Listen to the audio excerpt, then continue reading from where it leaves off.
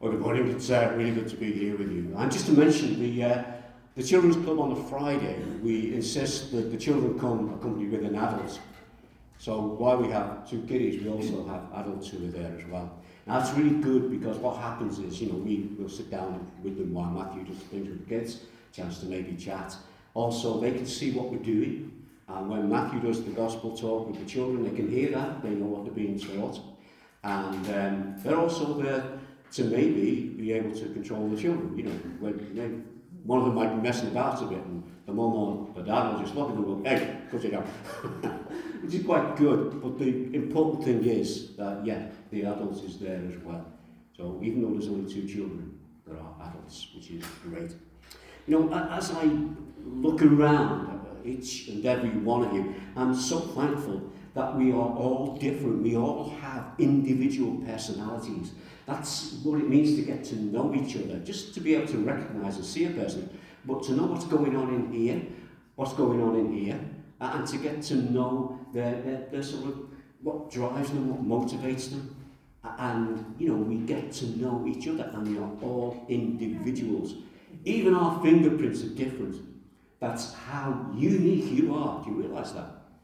You are so unique that no one else, as far as we know, has fingerprints like yours. And that's really great. David, in one of his psalms, a well-known psalm, Psalm 139, he started the psalm by saying this as he praised God. He said, "I praise you because I am fearfully and wonderfully made. Your works are wonderful. I know that full well." That's great. At the end of the psalm, in verse 23 and 24, David said this. He said, "Search me, God, and know my heart. Test me, and know my anxious thoughts." See, this is David's personality. "See if there's any offensive way in me, and lead me in the way everlasting." Yeah. David recognizes his individuality, but he also recognizes his need for God. David knew what it was, get this, to be reconciled with God. He knew what it was to have an everlasting relationship with God. This book, the Bible, it's God's way of telling us that each and every one of us can have the same everlasting relationship with God. The book is God's Word. If you go to Hebrews chapter 4, verse 12, it's a verse that you know very well. And this is what it says about itself, what the Bible says about itself, really. "For the Word of God is alive and active, sharper than any double-edged sword. It penetrates even to dividing soul and spirit, joints and marrow. It judges the thoughts and attitudes of the heart." Get that? It exposes who we really are. Individuals separated from God. How? By our sinful nature. Individuals who can be reconciled to God by the power and the death and resurrection of Jesus. It's a living book. It's the written word of God. Get this. Written by the guidance of the Holy Spirit. Get that? And the main theme is the one who is the Word that became flesh, Jesus. What do we have there? The Trinity, the Godhead. God the Father, God the Son, and God the Holy Spirit. That's what this book is. A living book. And it's no accident that within this book we have 4 gospel writers. I won't ask you, but I'm sure you can all repeat their names.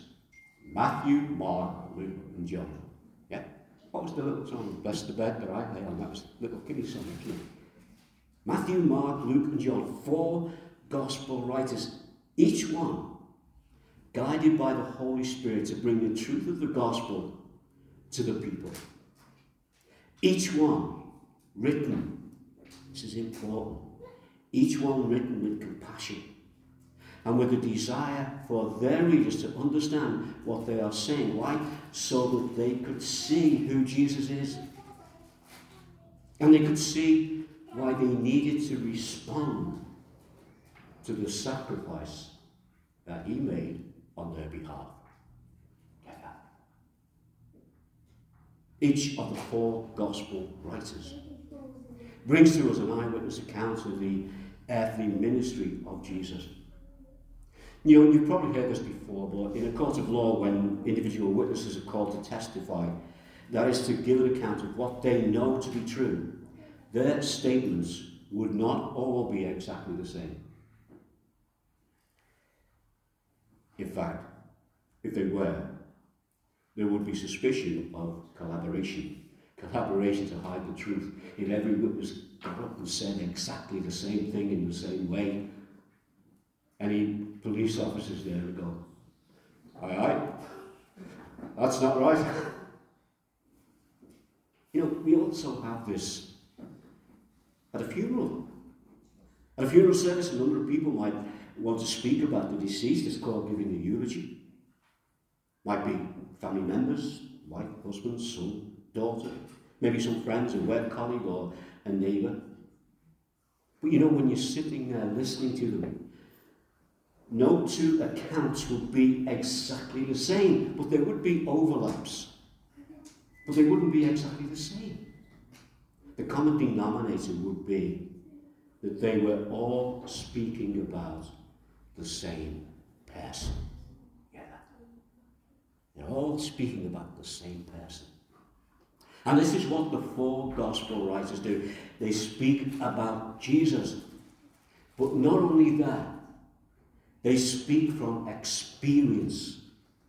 They speak from what they know to be the truth.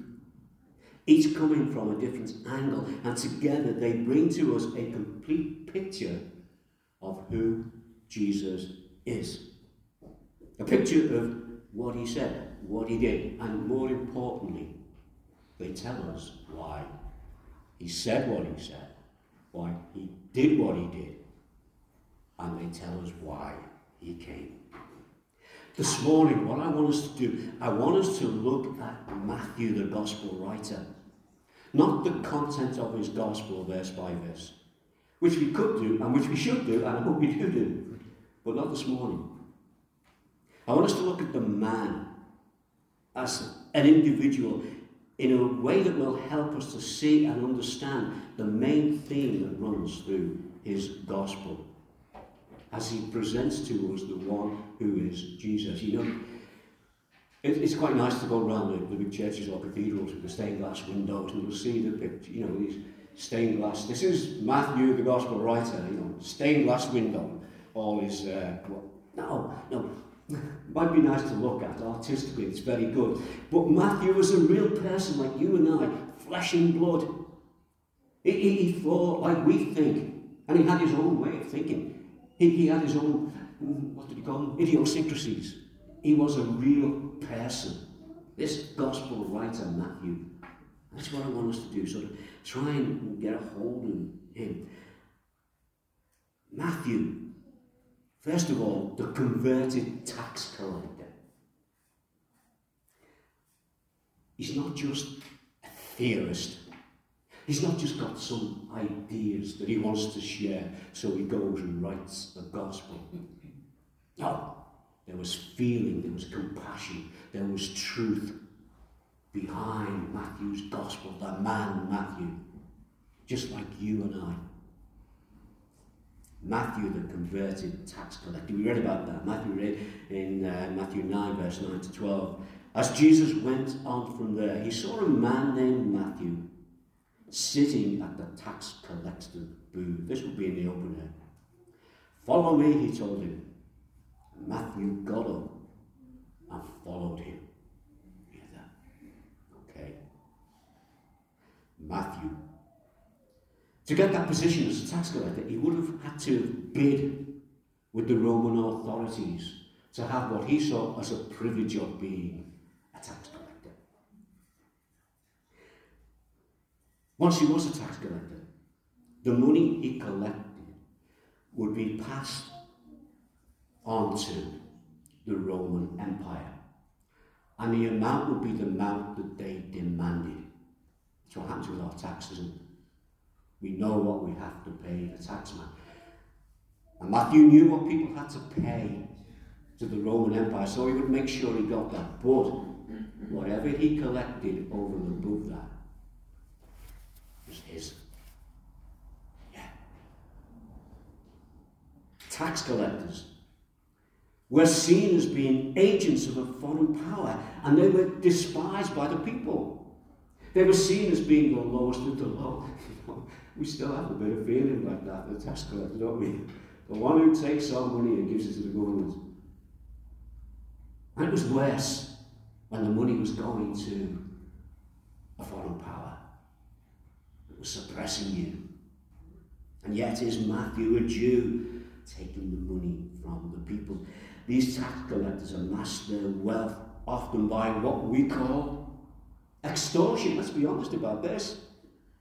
This is Matthew, the tax collector. Matthew's booth would have been in a prominent place, maybe gone down by the docks where ships are coming in, or where there's a lot of business going on, a lot of people. He needed to keep his contact with the general public. Surprising what the tax collectors know about, isn't it? He needed that information. He would have to collect it himself. He would have an ear to the ground. He would need to keep up to speed with what was happening in his community. And it's fair to say that he would have known about Jesus. Maybe he saw some of the miracles. He certainly would have heard about them. He would have known the things that Jesus had been saying and doing in Capernaum. Maybe he even heard him speak as he was speaking to the crowds, and Matthew was there in that community. And while all this is happening, Matthew would be sitting down in his tax collector's booth, going about his business of extortion. That's what he was. Now, don't get me wrong, I'm not saying all tax collectors are extortionists. But Matthew was, because that's how he made his living. He got whatever was over and above the requirements of the Roman Empire. And when Jesus said to him, "Follow me," Matthew got up and followed him. Yeah, right. That's, Jesus said, "Follow me," and Matthew got up and followed him. This, I don't believe, was merely an impulsive act. What was really happening here to Matthew? This is an illustration of the sovereignty of God. This is an evidence of the work of the Holy Spirit that led Matthew to respond to God's irresistible grace that made him leave his old way of life behind and follow Jesus. It wasn't an accident. It wasn't just an idea that came into Matthew's head. This was God who'd been working in Matthew's life while he'd been sitting at that tax booth, while he'd been extorting the people. And he knew what was going on around about him. But God, by the power of the Holy Spirit, worked in his heart. And when Jesus called him, he responded. That was an irresistible call. It was showing the grace of God. And this was a life-changing moment. The moment when Matthew, a Jew, who was so far away from God, that he was embezzling his own people. The nation of Israel, the so-called God's children, couldn't get much further away from God than that. And when he heard Jesus say, "Follow me," he got up and left the booth, and he followed Jesus. This is the result of the change in his heart, which was a change brought by God. This is God's powerful, living word. That's what this was. And this is the start for Matthew of a new life in Christ. I want to stop for a moment You know, we have Jesus the man. But Jesus the Christ is the Messiah. That's what the word is. And now Matthew, this Jew, starts a new life in the Messiah.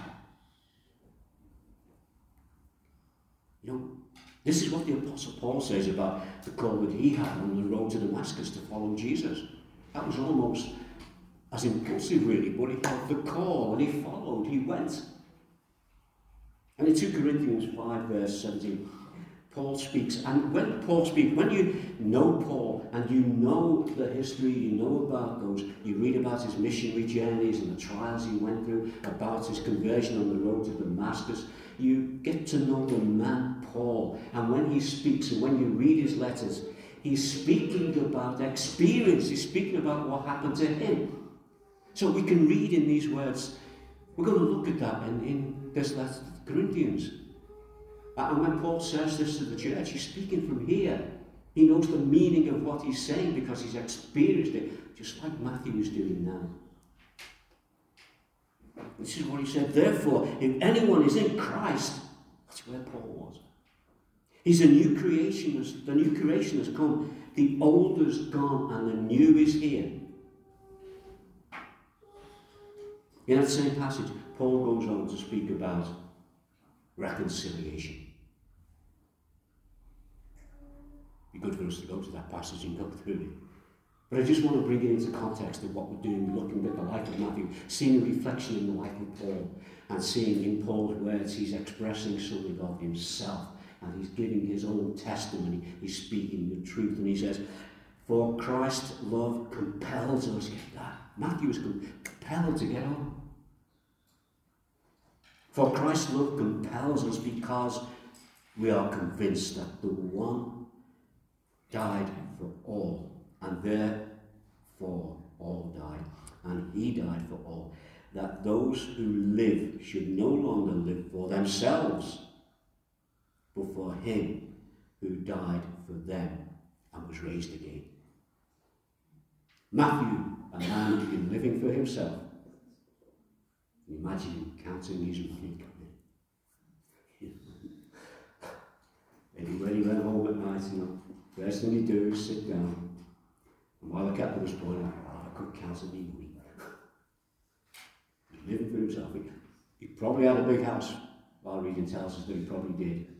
He had a lot of friends who were like him, tax collectors and others. But Paul goes on in Corinthians. All this is from God. Get this. Who reconciled us to himself through Christ and gave us the ministry of reconciliation. Reconciliation, restoring a relationship between man and God. A relationship that was there at the beginning of time, but a relationship that was broken when Adam sinned, and that sin comes down to us. That is our nature.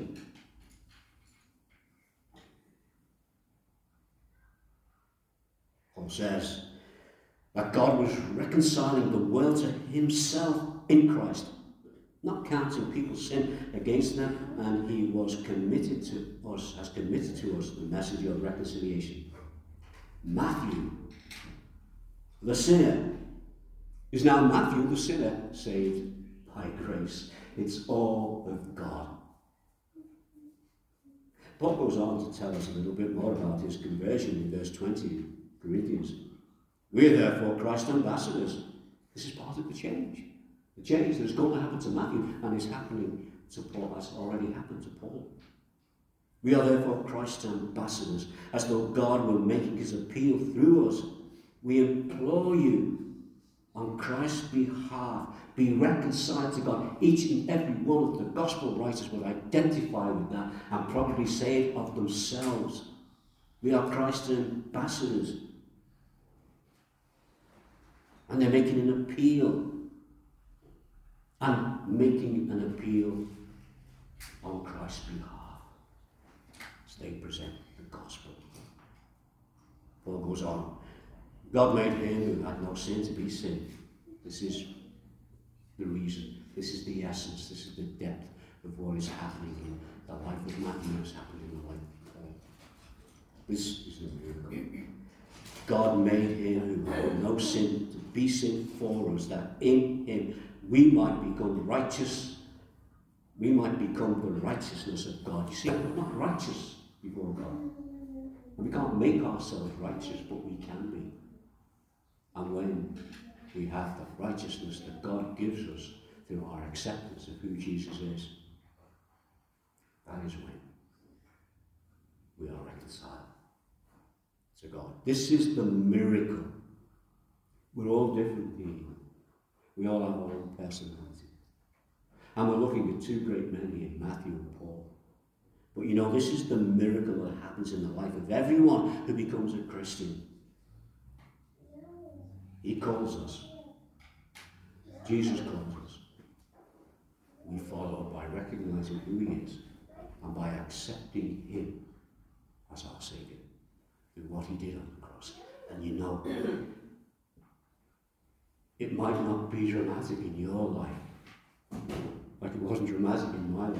It might be. It might not be. But it's no less a miracle that happens when you come to God through the death and resurrection of Jesus than when Paul did, and Matthew is doing now in the passage we're looking at. Reminded me when I was doing this of the words of a hymn by John Pantry. You might know John Pantry. He goes back a long time, a Christian singer, Christian songwriter. He was working, and he's still working in production of Christian music. One of the songs, I'll just give you a verse of it. Empty-handed, this is how he wanted me. He commanded, I left my old plans at his feet, till I had nothing of my own. Then he filled my life to overflowing. This is what happened to Paul. This is what is happening to Matthew. He came empty-handed. He got up from his booth, he left it. He was off. But God filled his life. How many people of Matthew's day are we still talking about? We're still talking about Matthew. How about that? For a God-filled and blessed life. And this brings us to Matthew the disciple. Verse 9 and 10 of the chapter that we read together in Matthew's Gospel. While Jesus was having dinner at Matthew's house, many tax collectors and sinners came and ate with him and his disciples. You know, this is a modest account by Matthew of something that happened in his house. Something that happened when he followed Jesus. Luke gives us an account of this, as does Mark. Luke actually gives us a little bit more information. What did Matthew say? Many tax collectors and sinners came and ate with him, that's Matthew, and the disciples. Luke says a great banquet for Jesus at his house. A large crowd of tax collectors and others were eating with him. Matthew, in a modest way, doesn't mention that. But Luke goes at it, guns blazing. Luke would have been, this was a great banquet. It was in Matthew's house. It was for Jesus. And who was there? A crowd of tax collectors and others. These tax collectors, they would have been Jewish colleagues of Matthew's. And the others would have been his Jewish friends, those who were probably in the same sort of context of maybe manipulating the people. Might have been family members there, we don't know. But we do know why they were there. They were there because Matthew wanted them to have what he now had. He wanted to introduce Jesus to them, and he wanted them to be introduced to Jesus. And what happened next? What happened? Okay. 9 through to 11. 9, verse 11. When the Pharisees saw this, they asked his disciples, why does your teacher eat with tax collectors and sinners? Oh. This might have been seen as being a little bit of a disruption here. A little bit of, this is a banquet and everybody's there and Jesus is there and Matthew's invited them and he wants them to meet Jesus, and then these Pharisees stand up and start to criticize him. And they're lining Matthew up because he's a tax collector with sinners. In answer to this question, Jesus said this in verse 13. On hearing this, Jesus said, it's not for the healthy who need a doctor, but those who are ill. But go and learn what this means. I desire mercy, not sacrifice, for I have not come to call the righteous, but sinners. The truth is, Jesus could say that. He didn't come to call the righteous because no one was righteous in the sight of God. So, how true is that? He didn't come for the righteous. You know why? Because there weren't any. Plenty of sinners. In fact, everyone was a sinner, like we are.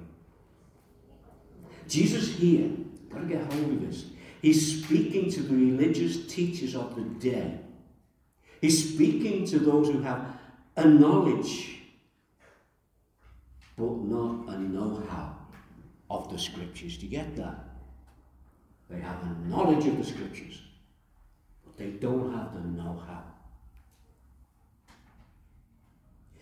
They see tax collectors and sinners as part of a lost cause. Nothing down for you, mate. That was their attitude. But not only that, they saw themselves as being so far above the man in the street. They saw themselves as being accepted by God. Why? Because of their regular visits to the temple, because of the amount of money they would put in the temple coffers, because of the way they would dress and walk about, in their clothes that suggested that they were religious, with an attitude that suggested that they were religious, with their heads held high,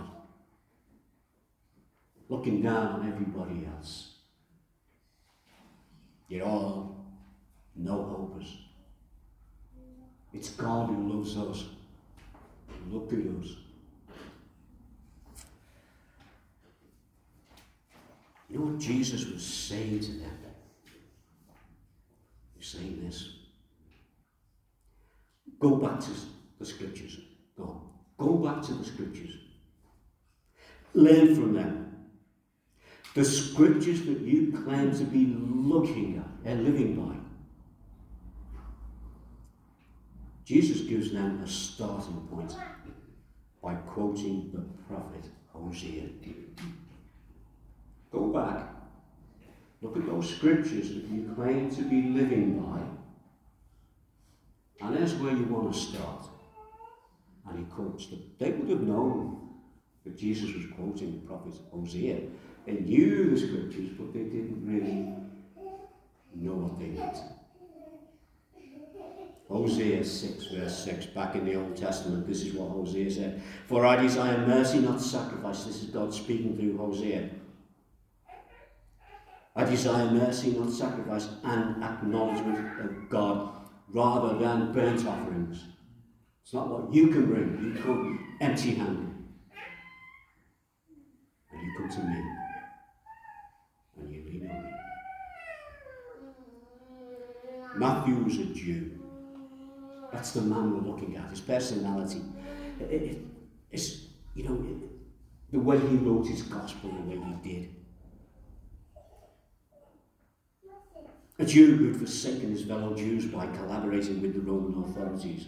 He's now a disciple of Jesus. He knows that Jesus was the promised Messiah. That's why I wanted to tell everybody. And now he sees Jesus expose the hypocrisy of the Pharisees. And he could see how much his nation needed Jesus. Getting a feeling for the man. These experiences that he's going through so early on. Let's just move on for the sake of time. But later we have not just Matthew the disciple, Matthew the apostle, Matthew the tax collector, Matthew the disciple, Matthew the apostle. Matthew 10, verse 1 to 4. Jesus called the 12 disciples to him and gave them authority to drive out impure spirits and to heal every disease and illness. These are the names of the 12 apostles. First, Simon, who is called Peter, and his brother Andrew. James, son of Zebedee, and his brother John, Philip and Bartholomew, Thomas and Matthew the tax collector, James, son of Alphaeus, Thaddeus, Simon the Zealot, Judas Iscariot, who betrayed him. You know, Matthew quite rightly lists his name among the 12 apostles when he writes his gospel. These were 12 of the disciples who were called to be apostles. This was a great privilege, a privileged position of having responsibility given to them by Jesus. They would become the leaders of the early church. Notice how Matthew describes himself.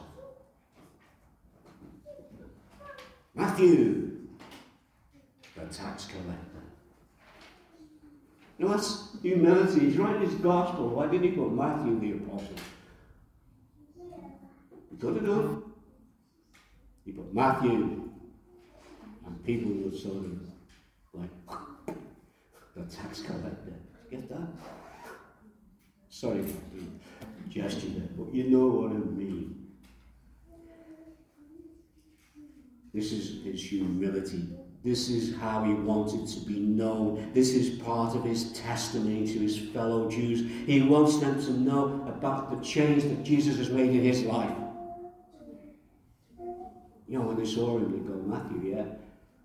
Oh, is that the tax collector? Yes. That's who I am. That was part of his testimony.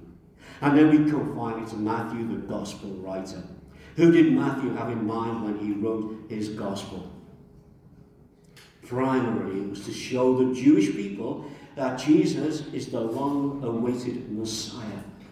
And that Jesus was the fulfillment of all the Old Testament prophecies. And Matthew's central theme being the coming of the kingdom of heaven, which, if you want to count it, is mentioned, unlike the other gospel writers, over 30 times in his gospel. It's there. The kingdom of heaven, the kingdom of heaven, the kingdom of heaven. How is he presenting Jesus? He's presenting it in a language that his Jewish readers would understand. Matthew presents Jesus as the king. Oh, the Jewish readers will understand that. When you go to the genealogies of Jesus and you go to Matthew chapter 1, this is what he says. He's given the genealogies of not just Jesus, but the Messiah. How does he do it? He goes from Abraham down the line to Jesse, the father of King David. And then he goes down that line again to the end, the husband, Joseph, the husband of Mary, who was the mother of Jesus, who is called the Messiah. To get that, he's getting the points in. Who is Jesus? He's the promised king in the Davidic line. And at the end of that sort of Davidic line where he shows, he says, is Jesus the one who is the Messiah. The coming of the kingdom is a theme that runs through this gospel. This is what the Jewish nation were waiting for, their long-awaited Messiah. And he was here. He was with them. He was in their midst, and they needed to know him. You know, when Matthew introduces the parables, as the other gospel writers do, Matthew does it in a slightly different way. He introduced them by saying, the kingdom of heaven is like this. 10 times he does that. Jesus gives the parable of the kingdom of heaven, and Matthew makes sure he gets that point in. The kingdom of heaven is like this. The kingdom of heaven is like this.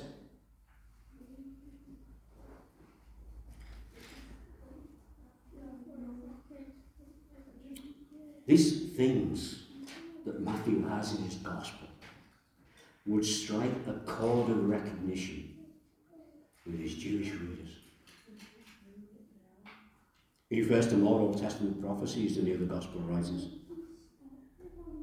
You know, when we come to John the Baptist, the gospel writers include that, but we read in Matthew, in those days John the Baptist came preaching in the wilderness of Judea and saying, repent, for the kingdom of heaven is come near. Again. after God spoke to his people through the prophet Malachi in the Old Testament, it would be 400 years before God would speak again. And when he did, it was John the Baptist who came like the Old Testament prophets. And he called the people of Israel to repent of their ways in readiness to receive the promised Messiah.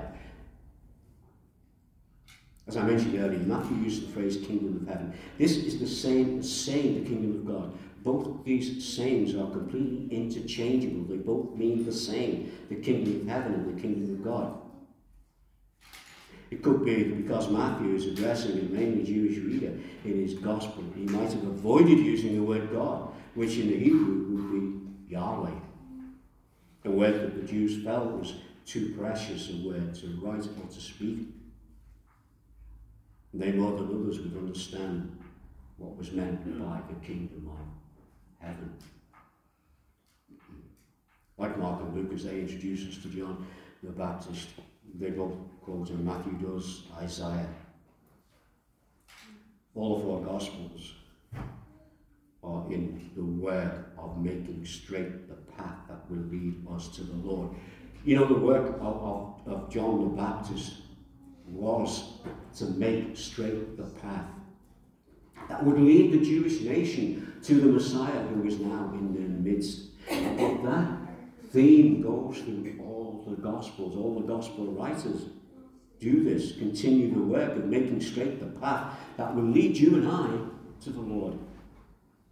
I'm going to finish now because it's 12 o'clock, and I'll finish with this. Matthew records for us what is the Great Commission. This is in Matthew 28. Listen to what this says. Then Jesus came to them and said, all authority in heaven and on earth has been given to me. Therefore, go and make disciples of all nations, baptizing them in the name of the Father and the Son and the Holy Spirit, and teaching them to obey everything I have commanded you. And surely I am with you always, now get this, to the very end of the age. Right? That's the end of time.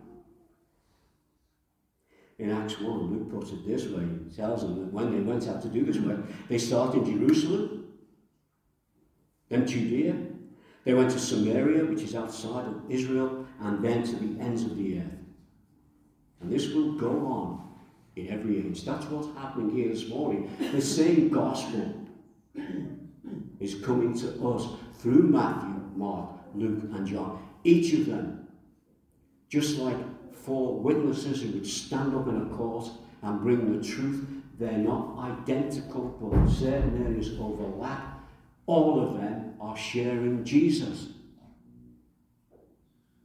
And when you look at them and you see that Matthew was, in his writing, wanted to speak to his people, the Jewish nation.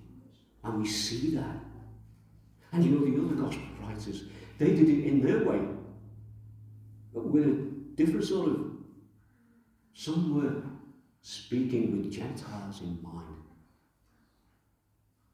So we've got this picture.